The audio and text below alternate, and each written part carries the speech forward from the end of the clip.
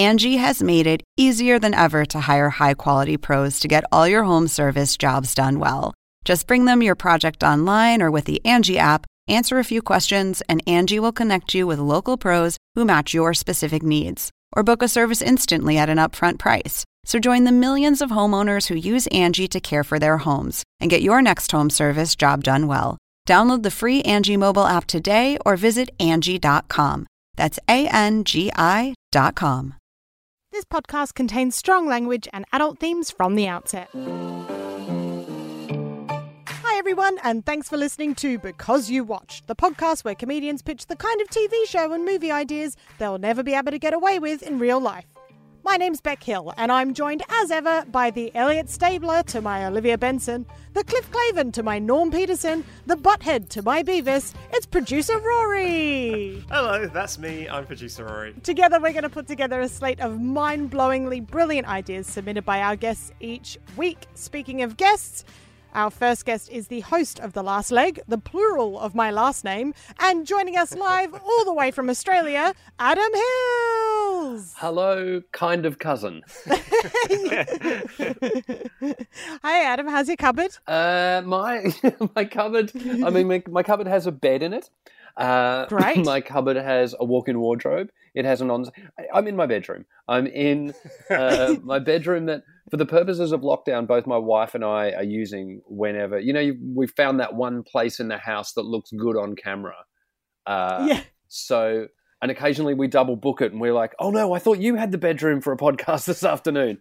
Well, no, I did, but then I've got oh man, I haven't thought this through. So, it's the one house in the room the one room in the house that we've kept clean, basically. Yeah, no, I get that. So the cupboard that I record in, I also do like talking heads and stuff with it and YouTube stuff. And I found that I can cover all the jackets behind me in a duvet cover, and it looks pretty decent. But I'll take a photo. And I think we've got because you watched. We've got an @YouWatchPod Instagram account, so I'll chuck a photo on there for any listeners who want to check out my cupboard.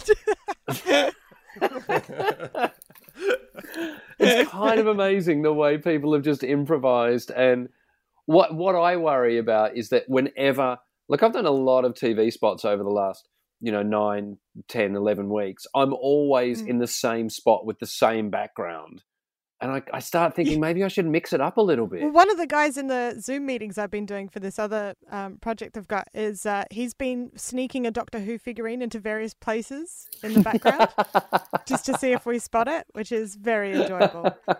So maybe introduce a figurine or something. Just get an old picture, but every time you go on a new one, make something creep closer to the front of the picture, like an old woman or something. Have the eyes following you. Just like, I can make that.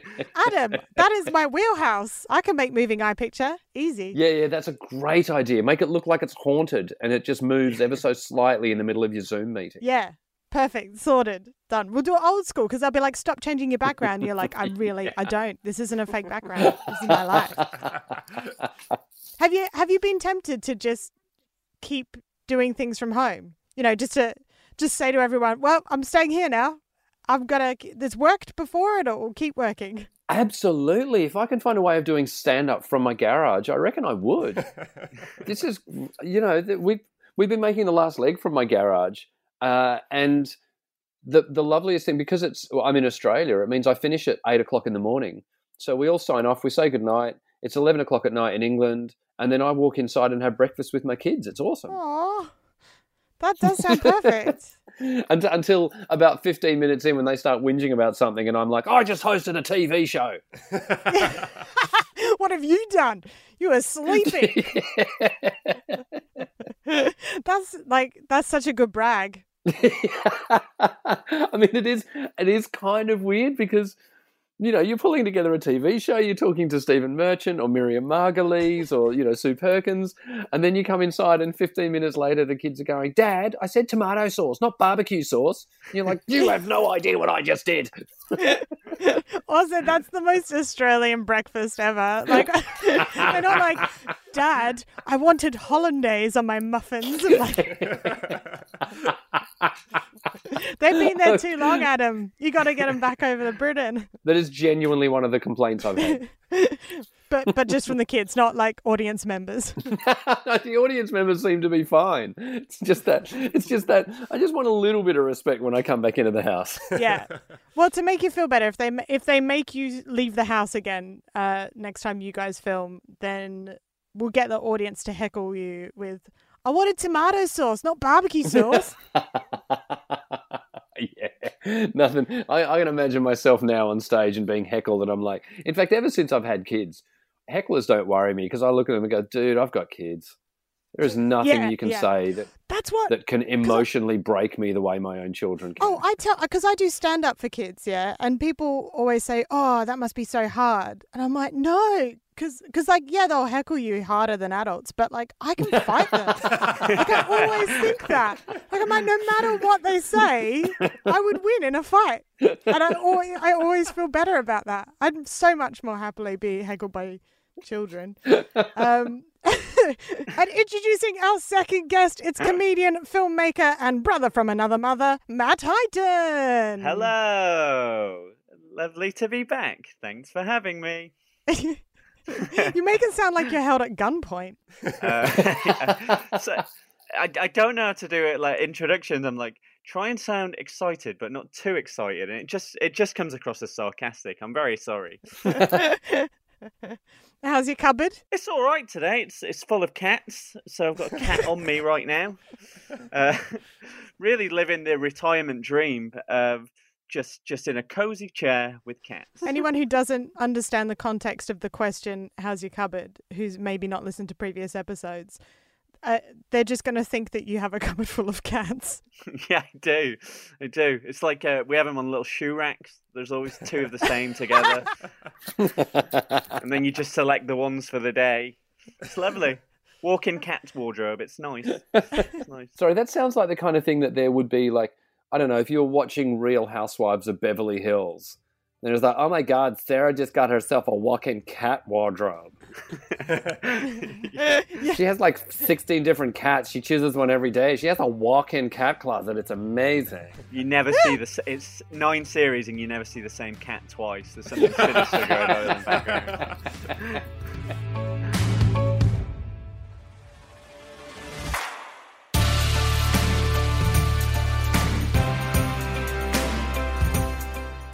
Rory, what category have we got today? Okay, so the category you guys are tackling this time is exciting TV action and adventure, which is a real category on Netflix. It has 42 titles within it at time of recording, including Narcos, Gotham, and for some reason, the kids' TV show Green Eggs and Ham. 7 of those entries are based on superhero comics. Which is kind of a more modern trend, like a lot of kind of action TV is going that way. But there was a time prior to this where action was kind of a bit more pure in like the 90s and 80s. And so a lot of that stuff isn't in here. So I'm going to just go through a little list. I want you guys to discuss and think if this is the sort of thing that would also fit in this category. So just to check, you said exciting. Is that actually part of the name as well? The category is exciting TV action and adventure. There's not a single iota of editorializing from me. That is the exact category. I like that they were like, there's action and adventure, but we want people to know that it's exciting, like as opposed to the dull action adventure. Let's separate the wheat from the chaff here. This is only the good stuff. Well, because sometimes I sit down at night and I'm scrolling through thinking, what do I feel like watching? And I'm like, I don't know. I'm more in the mood for some lackluster adventure and action tonight. Yeah, there's nothing quite like watching a sort of a chase where the person just doesn't emote or anything like that. Just a whole series where there's explosions, there's heists, there's things like that, and one guy's like, nah, it's fine. Not really feeling it. I'd watch that. Yeah. Absolutely. So with the category being exciting, let me know if you think that these kind of old golden oldies would fit in. So first up, Xena Warrior Princess from 1995. Yes, absolutely. I actually had a Dungeons and Dragons. My first Dungeons and Dragons character was called Gabrielle, after Xena's sidekick. Wow. Yes, her bard and friend, according to the description. Yeah. Yes. It's weird because The Witcher is essentially Xena now, isn't it? It is. It's exactly the same. Yeah, the synopsis for Xena is Xena is a reformed warrior princess who travels around fighting evil. Gabrielle, bard and friend, keeps her company and helps her stay on the path of good, which, yes, is just The Witcher, isn't it? I didn't know she was reformed.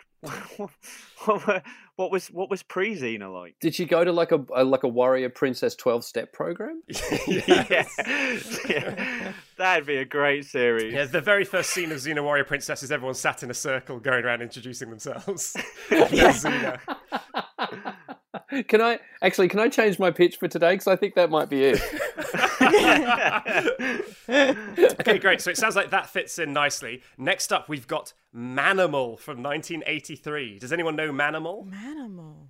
So That Manimal was a Rob Schneider film. The synopsis goes like this. A man who can change himself into any animal helps police solve crimes. Whoa! I don't How need is that anything not still else. running?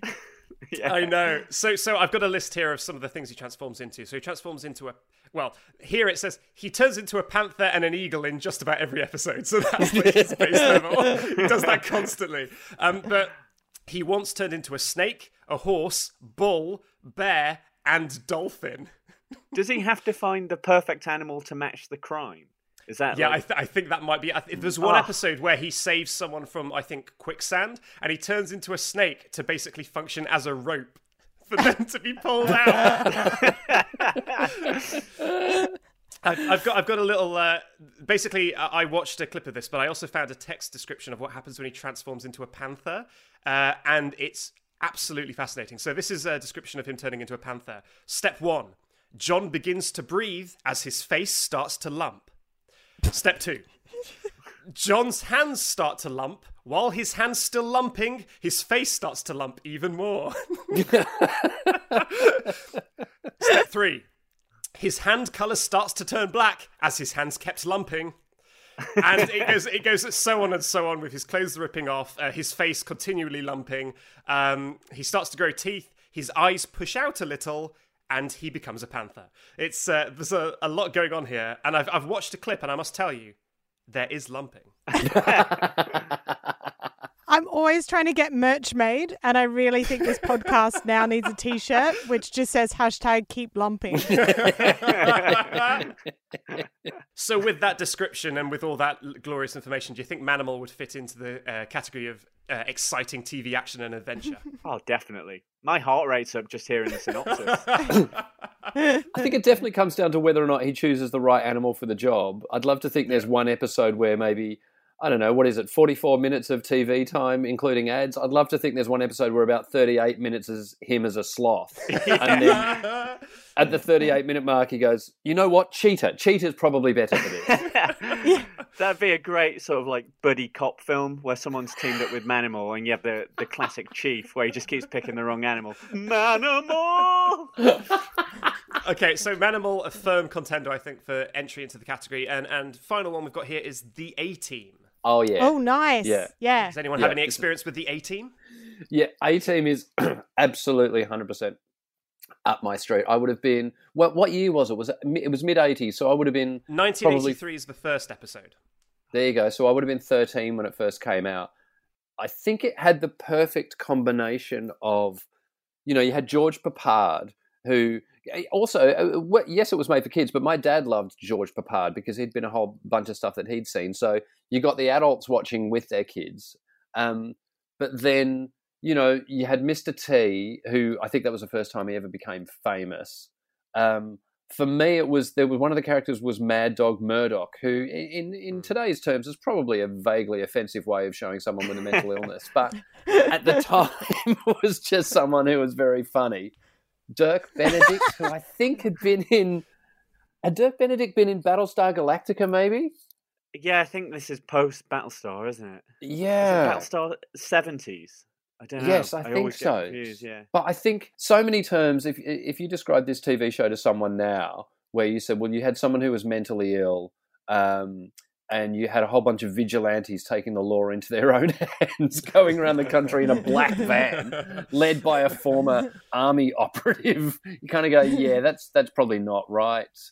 anymore. Yeah, they were on the run from the law. So the synopsis on Google says, a team of ex-special forces on the lam from the military police, and then brackets, even though they didn't really commit the crime for which they're imprisoned, close brackets, leave a trail of explosions in its wake. So yeah, it's They didn't commit a crime, but over the next 4 series, they definitely commit crimes.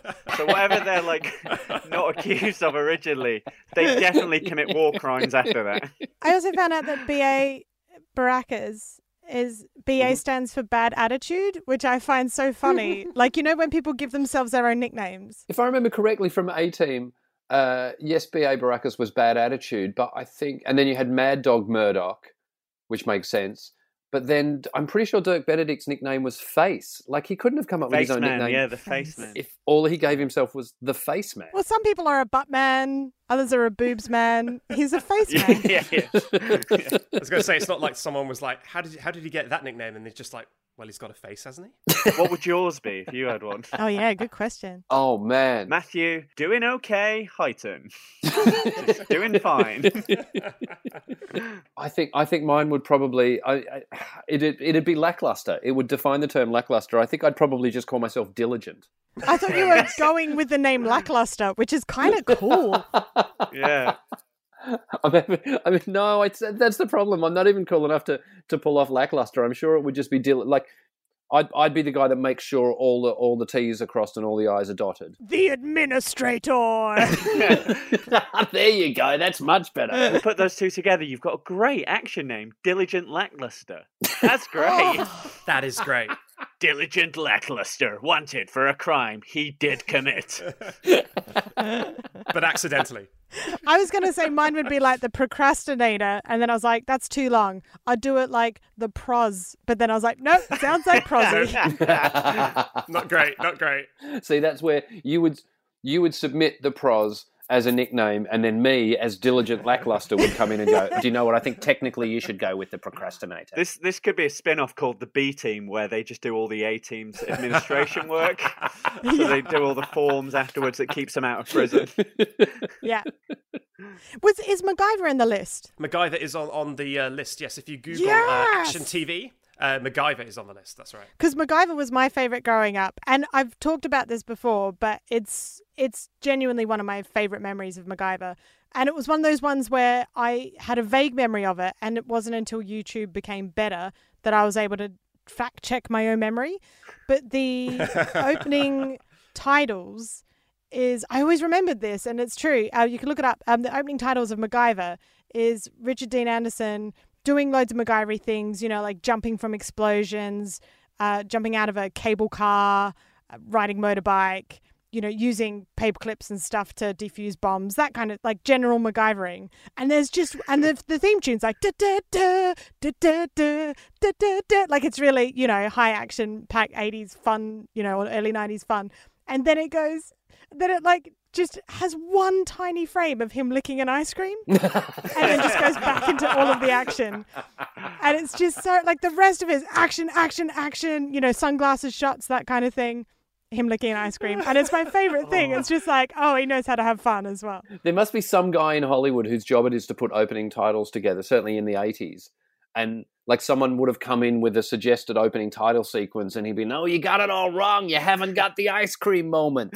You need you got all the explosions, but you haven't got, you need Tom Selleck's eyebrows. You need the thing that people remember that's got nothing to do with anything else.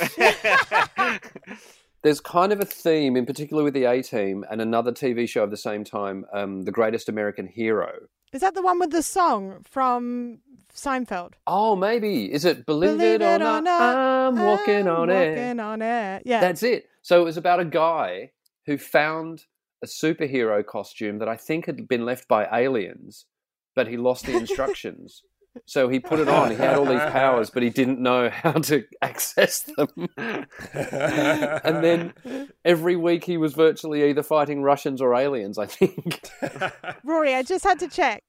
We're going to be pitching, Adam and Matt are going to be pitching their own versions for this genre. Are there any tropes that they should definitely be aiming to have in their pitches? Yeah, so I think if we're pitching an original entry to this series, I think some of the things we should take note of. It's usually, as the the synopsis for the A-Team says, it's a little guy against some corrupt local bigwig.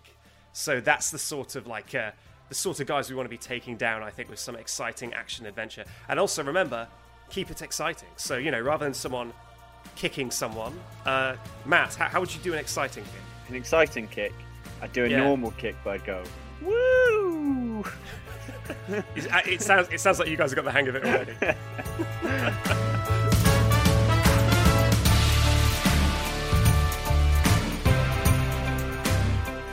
Adam, I'm super excited. What pitch have you got for us? Now that we've discussed The Greatest American Hero to this extent, I've realised I may have stolen a lot of ideas from it.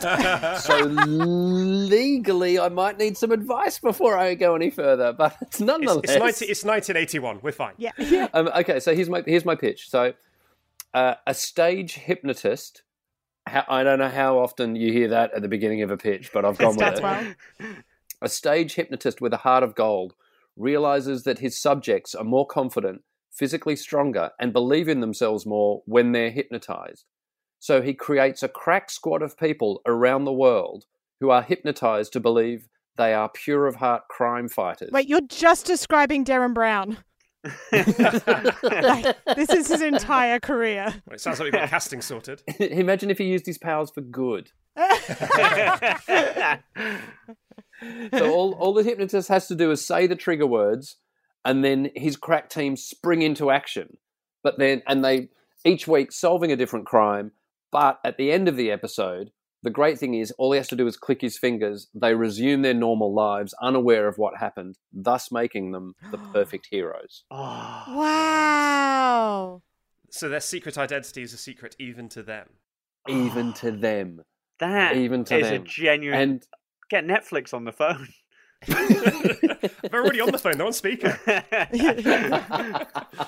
You already know how this series ends as well. It's amazing. Because the end series is they have to activate everyone at once for a national crisis. It writes itself. I thought it would finish with them finding out that they're being hypnotized, and then whether they choose to keep being hypnotized or be dehypnotized. Wow.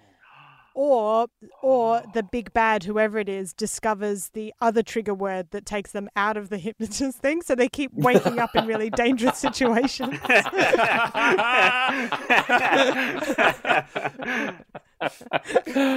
It's like just seeing someone say "get him" is the trigger out of that, so they just keep snapping into reality as a series of armed thugs are running at them. Just, oh my god! And the hypnotist is going mango, mango, mango, just trying to reactivate them mid-fight. And the weird thing about this was actually based on, so many years ago I worked with a stage hypnotist. I was his support act. And two things that would happen. Every show he would get someone to basically lie with between two chairs. So the top of one chair would be where their neck was, and the back of another chair would be where their feet were. And normally, if you tried to do that yourself, you would just sag in the middle. But these people always were rock solid, like a plank of wood. You could almost sit on them. And he said, yeah, but if you tell people when they're hypnotized that they can do this, then they'll do it. And then there was a moment where they would come back, he would send people backstage, and I would have to convince them to be ballet dancers. And these two big burly blokes would be sent backstage, and I would go, right, when you go back out on stage, you're ballet dancers and you jump and you don't do anything dangerous, but you twirl and all of this kind of stuff. And they'd be, yeah, okay, sure. And then often I'd see them after the show and go, oh, did you enjoy that? And they go, enjoy what? Sorry, who are you? And they had literally no memory of talking to me or of me telling them what to do or of what they even did on stage. So all of this is kind of weirdly based in the possibility that it could actually happen.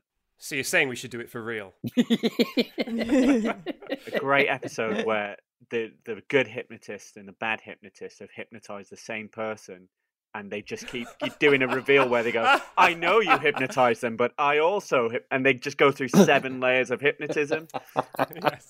I mean, I have a whole bunch of problems with this, though. I haven't thought of a name for it. I haven't thought of a name for the hypnotist either. And I'm not entirely sure who the characters are that he assembles. So I to find kind of some every every people, I googled regular jobs just to see some regular jobs that we might have who people become hypnotized. The very first result was cleaner, which sounds like a good hero name. It's the cleaner. Ooh. We've got the babysitter. I think a babysitter. although to be honest, that's quite dangerous because if they're mid-babysit and then suddenly they get activated and jump through a window. We've got head of brand advocacy. Oh yeah, that's a normal job, right? That's a regular job. Until you said head of brand advocacy, I was about to say the other two regular jobs you've chosen almost sound like they're the names of superheroes anyway. The cleaner, the babysitter, but no one's going to go head of brand advocacy. Brand advocacy. Hypno Squad seems to roll off the tongue, I think, as a title. Yeah. But I do like a pun, so I would like to try and get closer to that. I do. Maybe there's a tagline of, when he says mango, things go bananas. That's great. Nice. Yeah, that's great. I like it. Do you know what, though? The more we talk about it, the more I'm imagining, the more I can see this as being a TV show that existed in the 80s, about which Seinfeld did stand up in the 90s. Yes. Oh, yeah. Like, I can almost imagine him going, like, why didn't they... If you could hypnotize normal people to go and stop crime, why didn't they hypnotize criminals to just become normal people?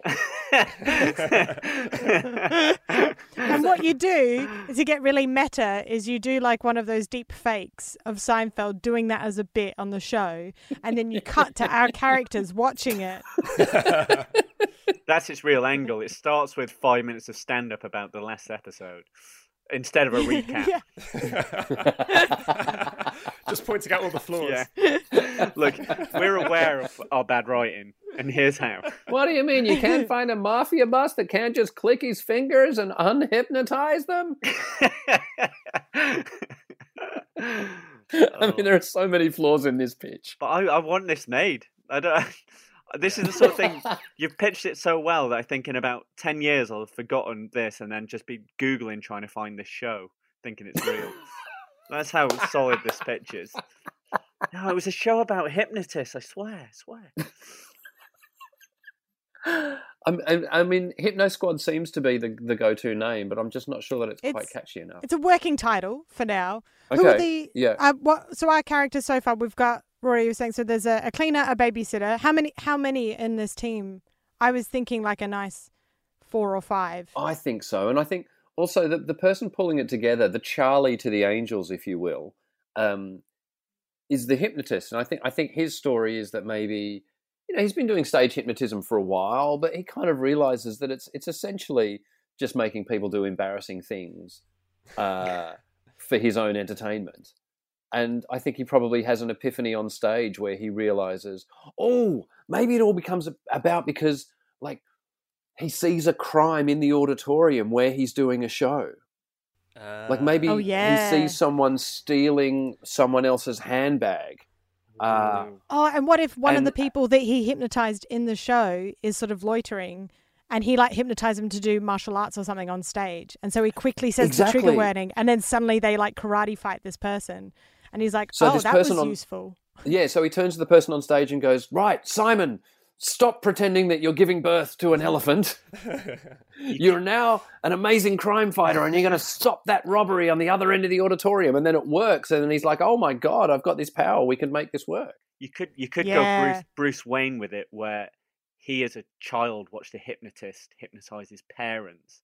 And it went wrong, so he vowed to learn hypnotism for good. That's amazing. He's always fighting that one still memory. Think they're chickens. Yeah, they're still alive, but he's trying to find the hypnotism that can get them out of it. Yeah. I've got an idea for the big bad as well. So, because you've got to, like, obviously there's the general crime that happens, and all the horrible things. I think the big bad needs to be an ex-assistant of the hypnotist who she was so sick of being not being taken seriously because it's the 80s and she's the glamorous assistant. So everyone just thinks she's really dumb. But actually she learnt all the hypnotism tricks from him, and now she's even more powerful. So she started hypnotizing baddies to fight his goodies. Right. No, that sounds great because it's a battle of the hypnotists. And her name would be like Spangula. I was trying to think of spangles and. What's the hypnotist called? Have we got a name for the hypnotist? I've not yet found a name for the hypnotist. So the guy I worked with back in the day was a guy called Peter Powers. So I think it has to be alliterative. You have to have, something forceful in your surname. But I'm really struggling with this one. What's beautiful about Peter Powers is you work for the Spider-Man of hypnotists there. Like, it really is as close to Peter Parker as you can get. That's amazing. Something like Tony Triggerword or something. You should give them a little kid sidekick as well, just so you can have moments where they're like, gee whiz, Mr. Triggerword, I don't know how we're going to get out of this one. Just for the fun of it, can Spangela's last name be Lansbury? Oh. Spangela Lansbury. So Angela Lansbury would play Spangela, obviously.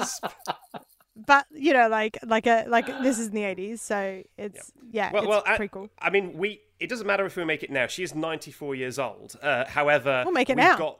We've got our magical de-aging machine. We can make anyone look young nowadays. No. If we're making it now, I want her now. Yeah. Okay, yeah. fine. If anything, age her up again. Yeah. Always age her. I like how if she's a former assistant, she was like working under our main hypnotist at the age of like 85. And that's why they kept overlooking her. It's an ageism thing as well. Yeah. And so I feel like the hypnotist hero needs to be someone who maybe was a bit of a douche and has had their redemptive moment, but that's also why some people are still a bit angry at him. So it's like he's got to be because also I've worked with a lot of magicians over the time, and there's an element of arrogance there. Right. No offense to any magicians listening. I love you. That's all your listenership as well. Oh, no. I know. Hey, you'd be surprised. I get messages from a surprising amount of amateur magicians offering me magic tips. And then I have to explain that I actually know quite a lot of professional magicians. Anyway, we're getting off subject. That is a podcast in itself. So, so a magician, I feel like someone like Matthew McConaughey or someone who's got that swagger about him. Wow. Oh, yeah. But they need darker eyes. They need that hypnotist eyes, like dark eyelashes, that kind of Timothy Dalton type eyes. Oh, he'd be good as well. Timothy Dalton would be great. Yeah. I also feel like we could get Daniel Day-Lewis out of retirement for this, and he'd be a great hypnotist as well. Oh. All right. Yeah. Day-Lewis, Lansbury, we just need... I mean, that's it. This thing writes itself, right? Yeah. And then our team will just be like a collection of leftovers from Nickelodeon and Disney shows. The ones that don't go on to have successful pop star careers. And I wonder if every week it's a completely different cast of 5 people. Like that's the whole, every week. They've activated a different 5, yeah. Yeah. Like Manimal, when he has to turn into the most appropriate animal for the occasion, he can decide which of his agents to activate based on the crime. Amazing. So he activates a concrete worker and can tip some concrete on them or something. Yeah. Yes. That's great. I mean, that would probably kill them, so maybe that's not his MO. But... Well, that's the thing, isn't it? In those shows, people don't actually die. They just have to disappear. Yeah. Just go, they're out of shot. No one cares anymore. But then by having a revolving cast, you can do that thing that they do in Death in Paradise where you get a vaguely famous actor appears in just one episode. Yeah. As the concrete worker. Henry Cavill is the concrete worker. Yeah. This concrete isn't going to set itself. Mango. Where you going, Jimmy? Where you going? We always try and come up with a way of getting the execs on side when we're pitching, to really make this a zeitgeisty thing that makes them really want to commission whatever we're pitching. So, I mean, obviously, we just have to hypnotize them. That's part of the pitch. Yeah. Two of them wake up from a fugue state, and one of them has been beaten up to within an inch of their life, and the other one has got fists covered in blood, and it's kind of like, see what we did there? Commission us.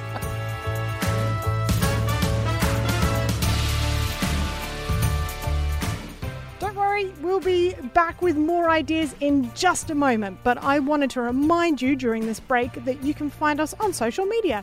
We're on Instagram, Twitter, and Facebook at YouWatchPod, where we ask quizzes, we look for punchlines to jokes, that sort of thing, and we love to interact with you. Also, it'd be great if you went onto Apple Podcasts and gave us a 5-star review. I'll say that as someone who doesn't normally do it myself, so I get it, but oh my gosh, does it mean so much to us. We'd love it. We really, really would. I mean, I think Rory would love it too. He's not allowed to talk during these parts, but I reckon he'd enjoy it.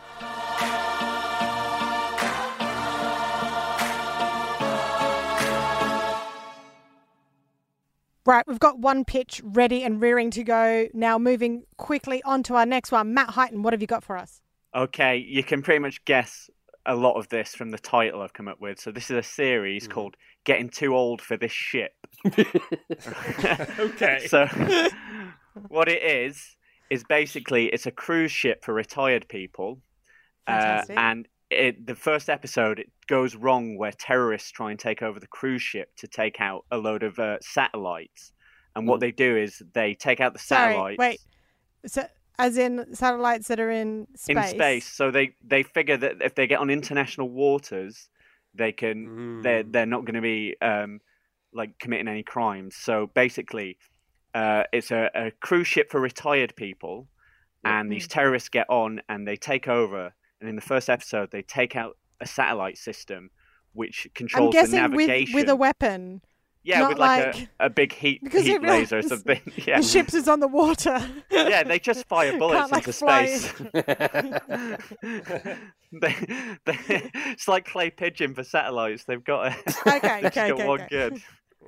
So they bring all of the shooting gear as well, or was the cruise ship already? They bring it, but that's the thing. No one would expect terrorists to target a cruise ship for retired people.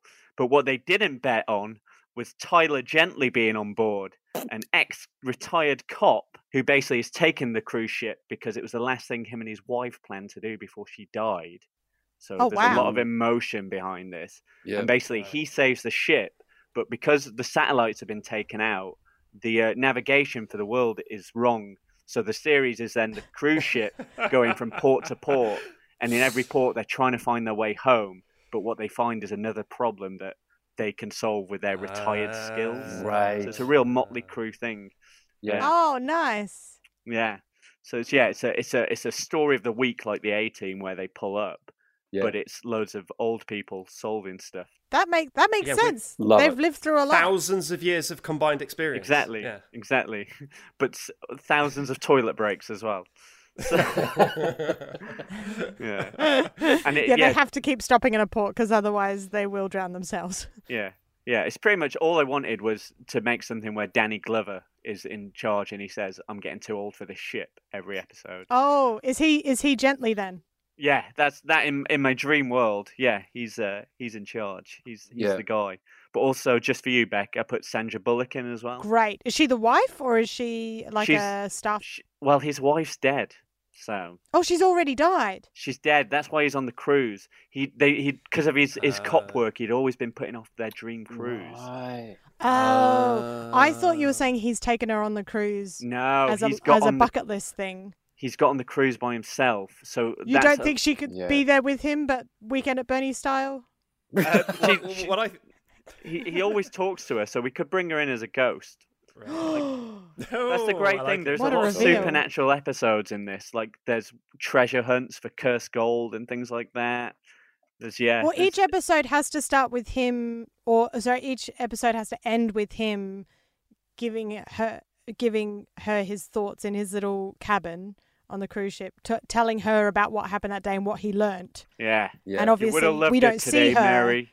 Yeah, that style of thing. Yeah. And so you get like the little summary, the sum up, the moral quandary that he's managed to. Oh, I love it. Yeah. He's writing a ship's log to him, which is essentially a diary that he writes to Mary. That's how the mechanism works. You wouldn't Nice, I believe like today, it. So- Mary, and then cuts to what happened. Yeah, maybe he But was yeah. maybe he was someone who was kind of a little bit of a rotter in his everyday life, and she was like, "You need to help people more," and he's like, "I haven't got time," and so now he's kind of making himself, improving, and he's kind of reporting to her and all this sort of stuff, and it's kind of like a redemption arc as the series goes on as well. Yeah. It's got in my mind. He was a cop who could never switch off in his job, and that's why they never got to the cruise. And just when he thinks he can switch off and retire, this happens, and he can never get out. You get a ragtag crew in there of like every action star you could ever want, or every like I really want. So what happens as well is in the terrorist episode, the crew dies, so people who are like Oh. ex-sea people have to take over and stuff like that. Like, I served in the Navy, I could pilot this ship, and stuff like that happens. Yeah. So they've got to figure out what skills they've got between them. But Scott Bakula is the cruise ship villain. So basically, he's trying to take charge. He's like, he's trying to manipulate them all and get his own things, because he was on there for a treasure hunt. He knew the cruise ship was going to be stopping at an island, and his life goal has been to find this cursed gold. So his thing is, he's trying to pretend that he's trying to get everyone home, but in fact, he's trying to go island to island to find this gold. Oh. Well, again, I mean, I'm thinking casting and I'm thinking cameos, and I'm just thinking there's a whole raft of Hollywood actors out there who are, considered by the industry to be too old, but they're amazing Exactly. actors. They're the people, like, as you said, you're Scott Bakula.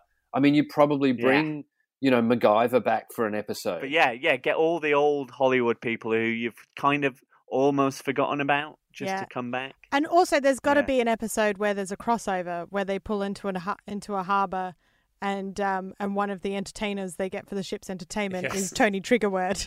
Yeah. Oh yeah, it's all the Definitely. shared universe. The Christmas episode, that.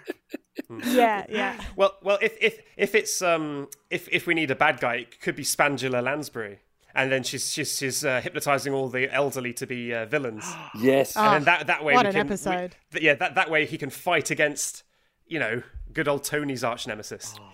And who doesn't want to see Daniel Day-Lewis just punching a bunch of old people?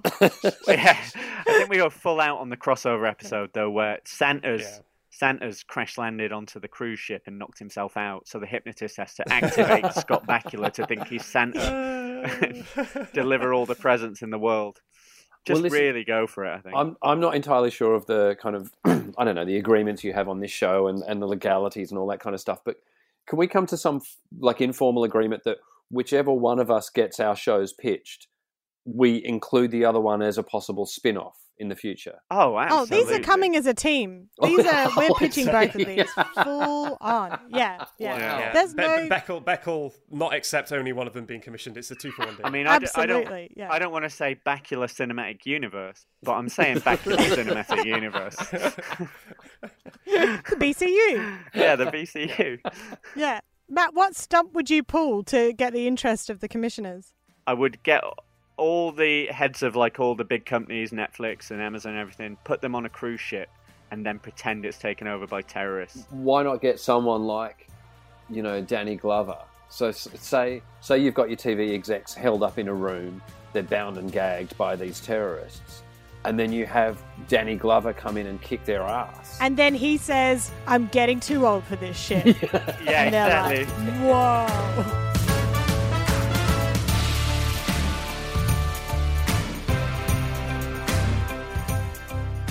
All right, Rory, let's hear your summary of those two pictures so we can get them to the execs as soon as possible. Okay, so we've got 2 new entries into the exciting action plus adventure TV category. First up, we've got Adam's idea, Hypno Squad, which is Darren Brown meets the A-Team. It's about a stage hypnotist with a heart of gold named Tony Triggerword, played by Daniel Day-Lewis, who realizes his subjects are physically stronger and more confident when hypnotized. So constructs a team of crime-fighting heroes out of regular people, a cleaner, a babysitter, a head of brand advocacy, who can be triggered by the single usage of the word mango. This crack team of superheroes fight off legions of baddies who are being commanded by Spangela Lansbury, played by 94-year-old Angela Lansbury, who is a disgruntled former assistant of Tony who uses her hypnotism for evil, like Darren Brown. A simple finger snap deactivates Tony's team, leaving them with no memory of what commenced, keeping these heroes' secret identities secret even to themselves. As the saying goes, when he says mango, things go bananas. That is Hypno Squad. It's so good. Next up, It's so good. Can I just next. Also, can I just interrupt? At one point, you called Darren Brown, or it just sounded like that. And I really want to now call Tony Triggerword Darren Brown. Darren Brown, yeah. He's always living in Darren's shadow. Yeah. Keeps getting really disgruntled. overcast in the Google results. Also, very, very quickly, I love that if you have a title sequence, you would get to do a shot which is introducing Angela Lansbury as Spangela Lansbury. So good. Next up, we've got Matt's idea, getting too old for this ship. Terrorists hijack a cruise liner full of retired people in order to destroy a satellite with a whole bunch of bullets while in international waters. However, what they didn't account for is Tyler Gently, a former cop who is on the cruise with the remains and possibly the ghost of his dead wife in order to fulfill a promise he was unable to do in life. With the satellites destroyed by the terrorists, all of the world's navigation has gone to pot, and so they have to bounce around between dock to dock, and they can't find anywhere to stay. However, somehow trouble always finds them. Tyler and his team of elderly must solve crimes all across the world as they globetrot around, and even some trouble on the ship, thanks to the ever-nasty Scott Bakula, up to all sorts of nonsense. They may move a little bit slower than younger action heroes, but to keep things exciting, when someone does a kick, they can go, woo! To, really keep that excitement level sky high. That's getting too old for this ship. Thank you so much for joining us, Adam and Matt. That was so much fun. Adam, do you have anything to say or plug before we finish off? I have nothing to say or plug. All of my work has gone out the window, so if you need me for any more pictures, people... Call me. Yeah, definitely. And next time, bring us the tomato sauce, not the barbecue sauce, okay? Damn right. Matt, thank you so much. Have you got anything to plug? I can't stop recreating title scenes with stock footage at the moment, so that's all I'm doing with Lockdown. So if that's your bag, yeah, on Twitter, just doing that all the time. It's really fun. For anyone who's missed it, Matt recreated the opening scenes to Buffy using stock footage, which Joss Whedon retweeted, and then started following you. Yeah, wow, very exciting. Take that, teenage years. You did okay. Of course, if you haven't already, please do subscribe to us. Give us a nice, juicy 5-star review on Apple Podcasts and follow us on Twitter, Facebook, and Instagram at YouWatchedPod. I'll stick up a photo of my background in the cupboard so you can see my lovely duvet cover. And let us know whether you would watch I'm Getting Too Old for This Ship or Hypno Squad. Hypno Squad. Yeah, do you have any cast suggestions, anything like that? And keep us informed. Don't know why I said that.